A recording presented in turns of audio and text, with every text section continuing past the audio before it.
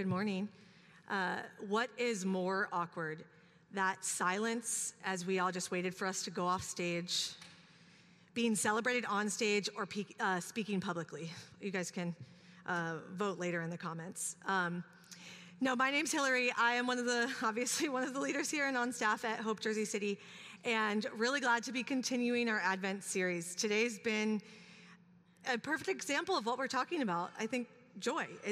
We've just gotten to hear and experience and reflect on and sing about joy. And this Advent season, we've really been focusing on the themes of Advent, but also the themes of Advent as we consider the fact that Emmanuel means God with us.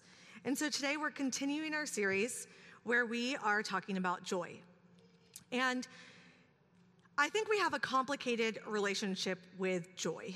The reason I say that is we all, in our life, there's this exchange where we want as much joy as possible with the least amount of pain as possible. And I just feel like we are navigating, trying to figure out how to minimize pain, maximize joy.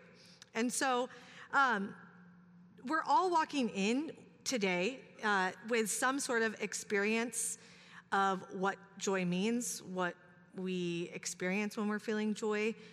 But we're also all coming in experiencing some level of pain or sorrow.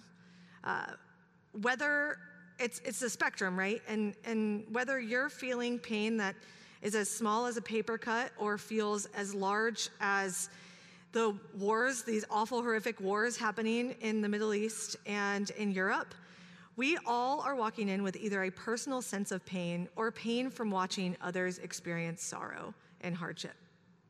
And so as we're talking about joy today, that's the context, the complicated tension that we're carrying, joy and sorrow, as we come in to talk about what it means that joy is with us. And so the Lee family graciously read Luke 2, verses 8 to 20, which is what we're talking about today. When the angels came and gave good news to the shepherds, and then the shepherds went and found Mary and Joseph and Jesus in the manger. And so as we look at the scripture today, we are going to look at these three ideas: that joy comes to us, that joy exists in all circumstances, and that joy is cultivated with delight. So let me pray really quickly for us as we start our sermon. Christ, joy is with you, and you are with us. And God, you are Emmanuel. You are God with us. And I just pray today that you would open us up to joy. Open us up to what it is you want to teach us about joy. Would you give us ears to hear, eyes to see, and hearts to receive whatever it is that you have for us? God, would you speak to us, and would you break through with joy? We pray this all in your name. Amen. So looking at joy comes to us. In verse 10, right off the bat, we see that the angels are bringing a message to the shepherds. They're bringing a message from God. They're kind of a mediator, right? From God to the shepherds. And this message starts with, do not be afraid, because when angels come, it was really startling. Think about how we would feel if an angel just popped in right now. So do not be afraid. I bring you good news that will cause great joy for all the people. I want to read that again. Do not be afraid. I bring you good news that will cause great joy for all the people. That's a cause and effect statement. If you can not tell, I obviously sat front row center of every class that I took. And I love this cause and effect statement because it shows us that joy is the effect of good work that God does. It's bringing great joy because God has done the work. And often our view of joy really is at best limited, but at worst, it's harmful and wrong. And what I mean by that is similar to what G shared about hope, that hope is not optimism. Joy is not simply optimism or happy feelings or a positive attitude. It's much greater and more robust than that. That is just a limited understanding of joy. But it's also not something that we choose or manufacture. Honestly, I feel like we just gaslight ourselves. We minimize our own suffering and our own sorrow, as well as the sorrow and suffering of others when we share, when we say things to ourselves like, I'm too blessed to be stressed, or choose joy. We're just minimizing our own experience and joy speaking into that. But joy is also not just a frivolous emotion. I think sometimes we like to pass off joy as if it doesn't matter and it's not important to the fabric of society or the human experience. It's much bigger than that. The Bible says that joy is a fruit of the Spirit. I think that's important for us to bring into our understanding of joy. The fruit of the Spirit means it's the work of the Spirit. It's what the Spirit produces because of its own work in us and in our world. And the Spirit does the producing of the fruit because the Spirit is present in and with us. Like the branch of an apple tree, we simply hold the fruit of an apple. We hold the fruit of the Spirit. And the root of this work, the root of joy, is in the promises of God being fulfilled.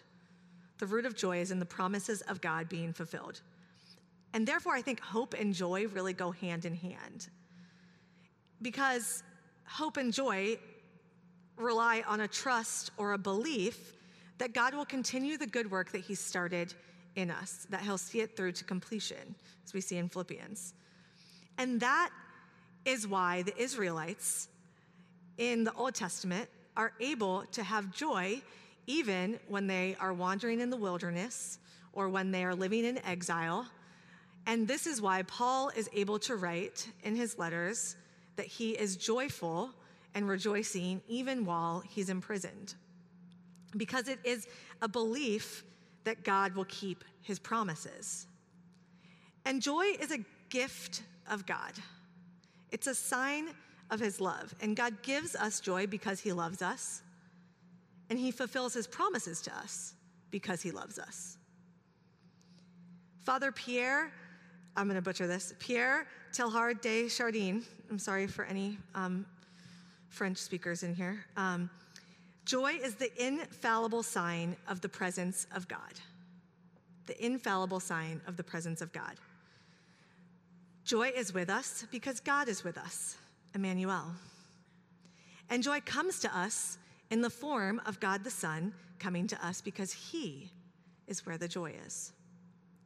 And Advent points us to this, that God came to us not once, but he will come again, and then he will bring the fullness of joy. What we taste in part right now, we will taste in full one day. And that is what this season of waiting in Advent is.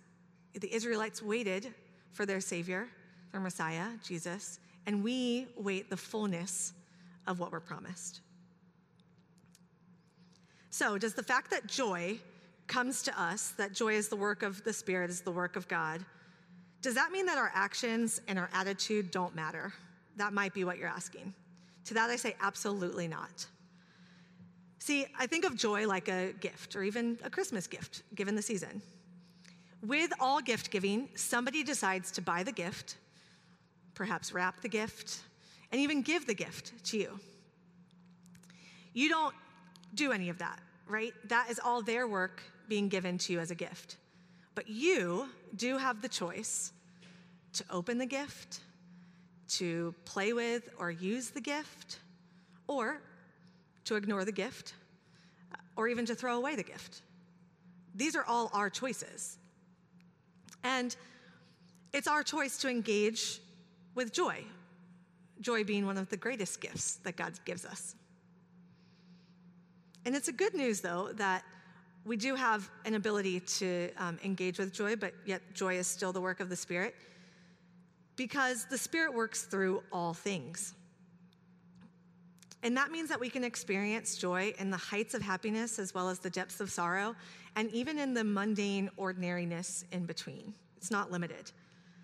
And this good news should encourage us, it being good news, but it should encourage us because it means that joy is not limited to any set of circumstances. Joy doesn't run away scared when times are hard, but it also is good news for any of you who maybe are not as joyful as Alyssa and aren't born with joy just beaming out of you, right? If you're over here feeling a little bit like, I am tired in the mornings and barely make it here, this is good news for you, because joy is not circumstantial to you being born a ray of sunshine, right? And again, we can look to the shepherds and to Mary to understand that joy is not circumstantial. You know, at the time, and this context might not be so obvious when we're reading scripture, just from, especially an English translation, the shepherds didn't have an easy life. This group of people, they were looked down upon in society. They weren't valued, they had no honor. That is not hard to resonate with, right? Many of us walk through the world in a sense of hardship, feeling overlooked, without honor, and that's what the shepherds experienced. That is their context, their complicated relationship with joy and with people that the angels are coming into and bringing joy into. And for Mary, the circumstances around Jesus' birth were not easy. We put a lot of lights around it and we sing some good songs, but let me remind you that this is a teen mom who had an improbable pregnancy, one where most people believed that she had an affair with someone. And then when she's giving birth, it is not in a hospital, it's not in her home, it's not in anybody's home, but it's where animals slept. That is not an easy situation. And yet we see joy burst forth and come to them and be present with them, not because Mary or the shepherds earned it, but because God wanted to give them the gift of joy, and they trusted and believed that God could be good even here. And because of that, we see them do what the Bible tells us to do, which is to rejoice always. Rejoice always, even or in spite of rough circumstances. But how do we do that? How do we do that without denying our struggles or dismissing them or just putting a Band-Aid of a cute pillow that says choose joy over it?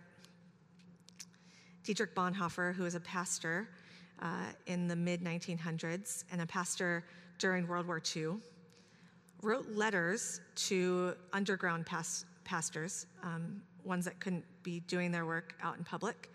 And he wrote this. This is really small, but I'll read it.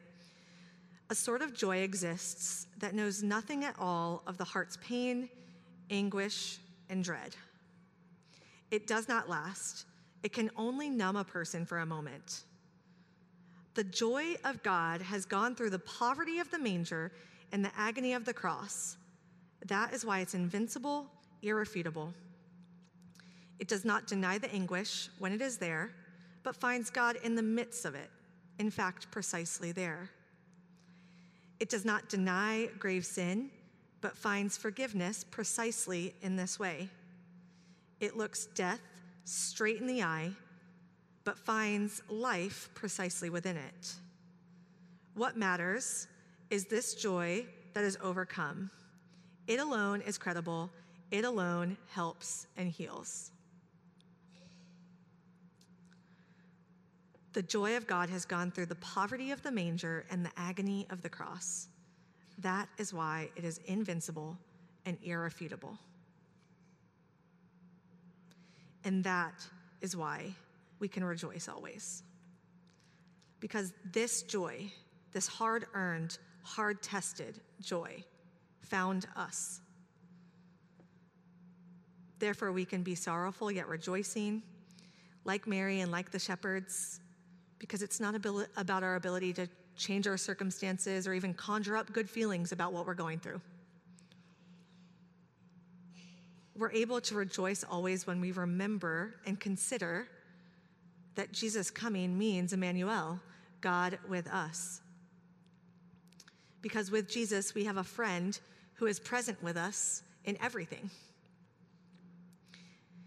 Jesus came and experienced the poverty of the manger and the agony of the cross, and he's also experienced the heights of happiness.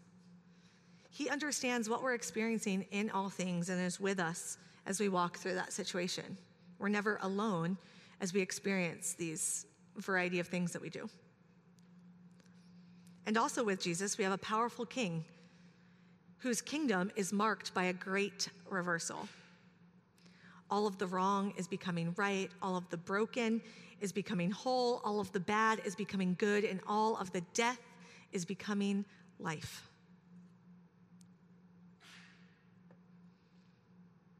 These things, these truths, these realities are in one sense already true.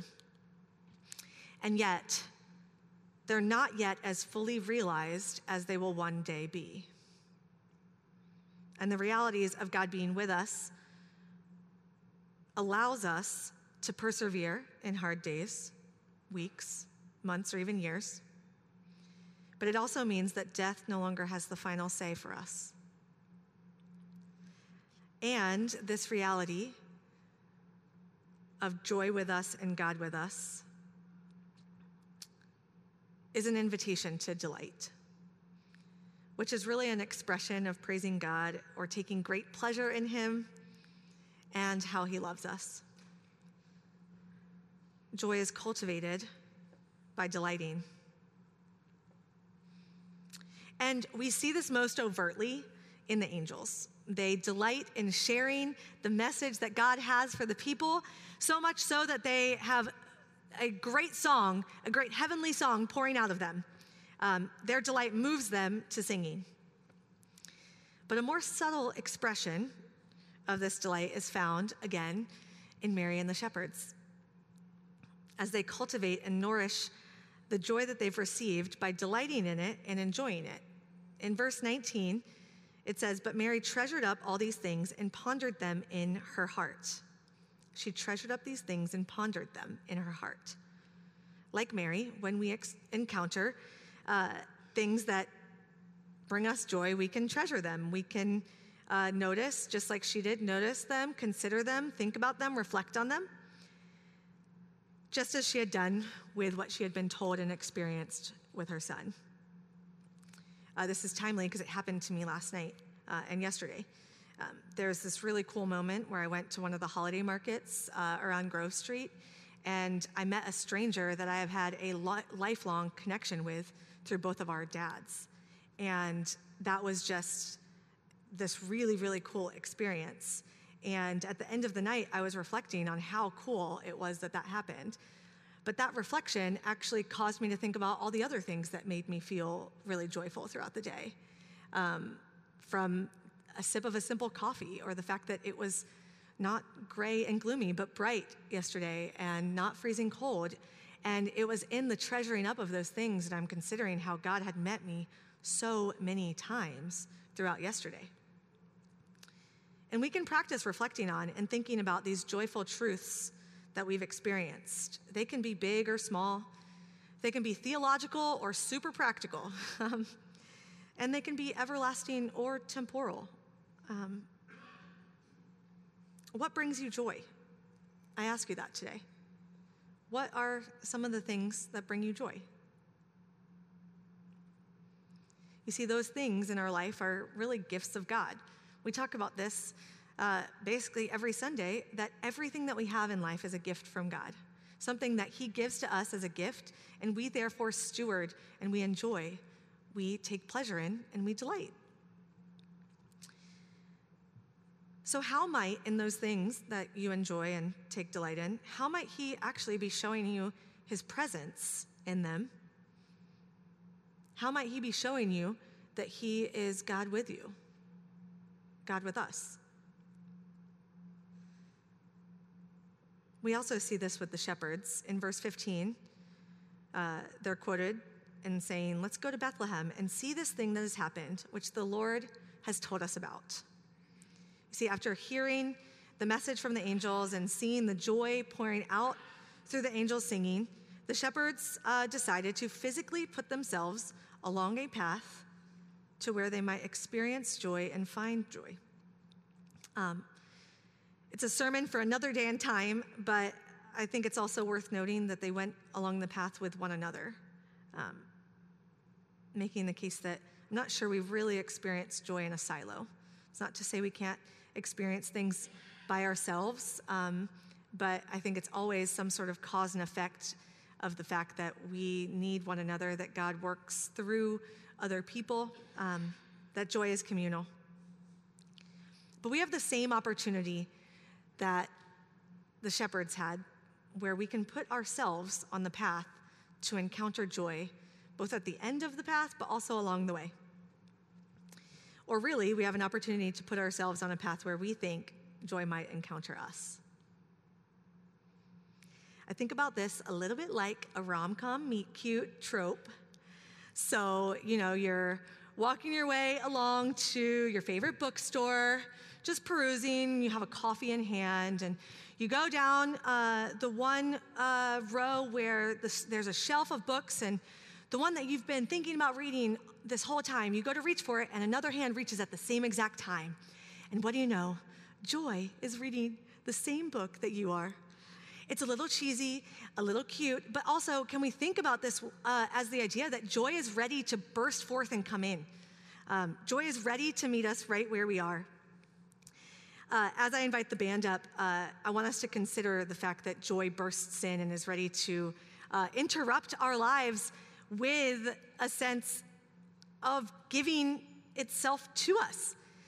Even in our Sunday service, we have a kind of huddle meeting before, and Alana burst in as we were talking, and it was just the most joyful, cute moment, and it was too good to not share with you guys because it really felt like joy was actually bursting in the circle of what we were trying to do, and say like, I love you, I'm with you, and I matter. And today, whether it's a rom-com meet cute or considering the joy of a toddler bursting forth as joy, we have opportunities to place ourselves in the path of joy, but it requires a little bit of us. It requires our action, our physical doing, right?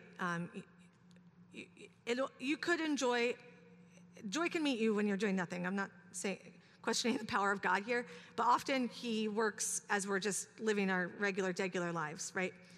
So there's a physical action of us required, but I think even more so, there's an openness necessary and required of us.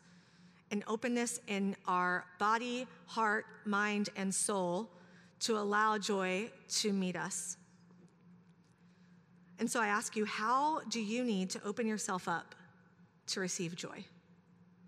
Where might you be a little bit closed off to receiving joy that you would benefit from an openness in heart, mind, or soul? And also, where might you need to actually go to be more readily crossing paths with joy, patiently awaiting its arrival? Physically, that could be a favorite place. Maybe it's going on a walk. Maybe it's, for me, being in the sunshine for a little bit every day. Mentally, it could be learning something or reflecting on something. Perhaps relationally, you need to go somewhere with a friend, whether that's on a walk or creating some sort of gathering, inviting people over or out to dinner. Where do you need to go to cross paths with joy? I want to encourage us to put ourselves in the path of joy, yes, during this Advent season, but even more so in the months to come as we engage in the winter season where lights are taken down, gets a little bit colder and grayer. We need joy. And my prayer is that we experience joy in all seasons, both figuratively and literally. And just as the angels responded to the joy of God's presence by singing his praise, I want to invite everyone here today as we close our service to respond to God's presence by singing worship. May God encounter you with the joy that you have in Christ, even in the song we're about to sing, so that you can treasure the joy just as Mary did, the joy that has come to you, and that you can glorify and praise God for all the things that you hear and see, just as you have been told, just as Mary has been told. So would you please stand, join us in worship as I just pray before we start. Heavenly Father, would you burst forth Spirit, work joy into every atom and fabric and square inch of our lives. God, would you surprise us by joy? Surprise us with joy. God, you are joy, and you've brought joy to us. We have joy with us. And I thank you that your joy can reach any place and any person. It's not based on anything we do or where we are, literally or emotionally, mentally. But God, help us to be ready, to be open to what you want to do in reaching us with joy. Give us an openness in body, mind, heart, and soul to receiving the joy that you have for us. We pray this in the name of Jesus. Amen. Would you sing with me?